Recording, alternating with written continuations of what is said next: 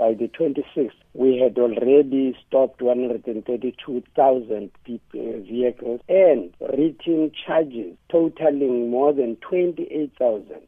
Already 35 people have been arrested.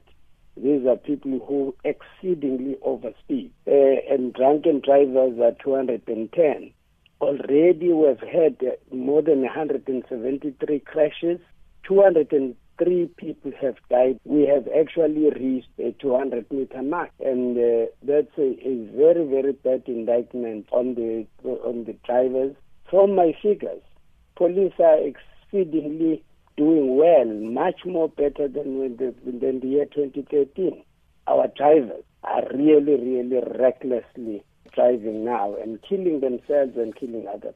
Those who have not been wearing seatbelts as well, more than 2,000 of those people. And people who drive with unlicensed vehicles, on our roads, are also more than 2,000. And these are shocking, very, very, very shocking figures. The speed charges alone total more than 5,000. We have been given a go-ahead by the minister to look into what are the weaknesses in our legislation. Do we think they need to be improved, and where?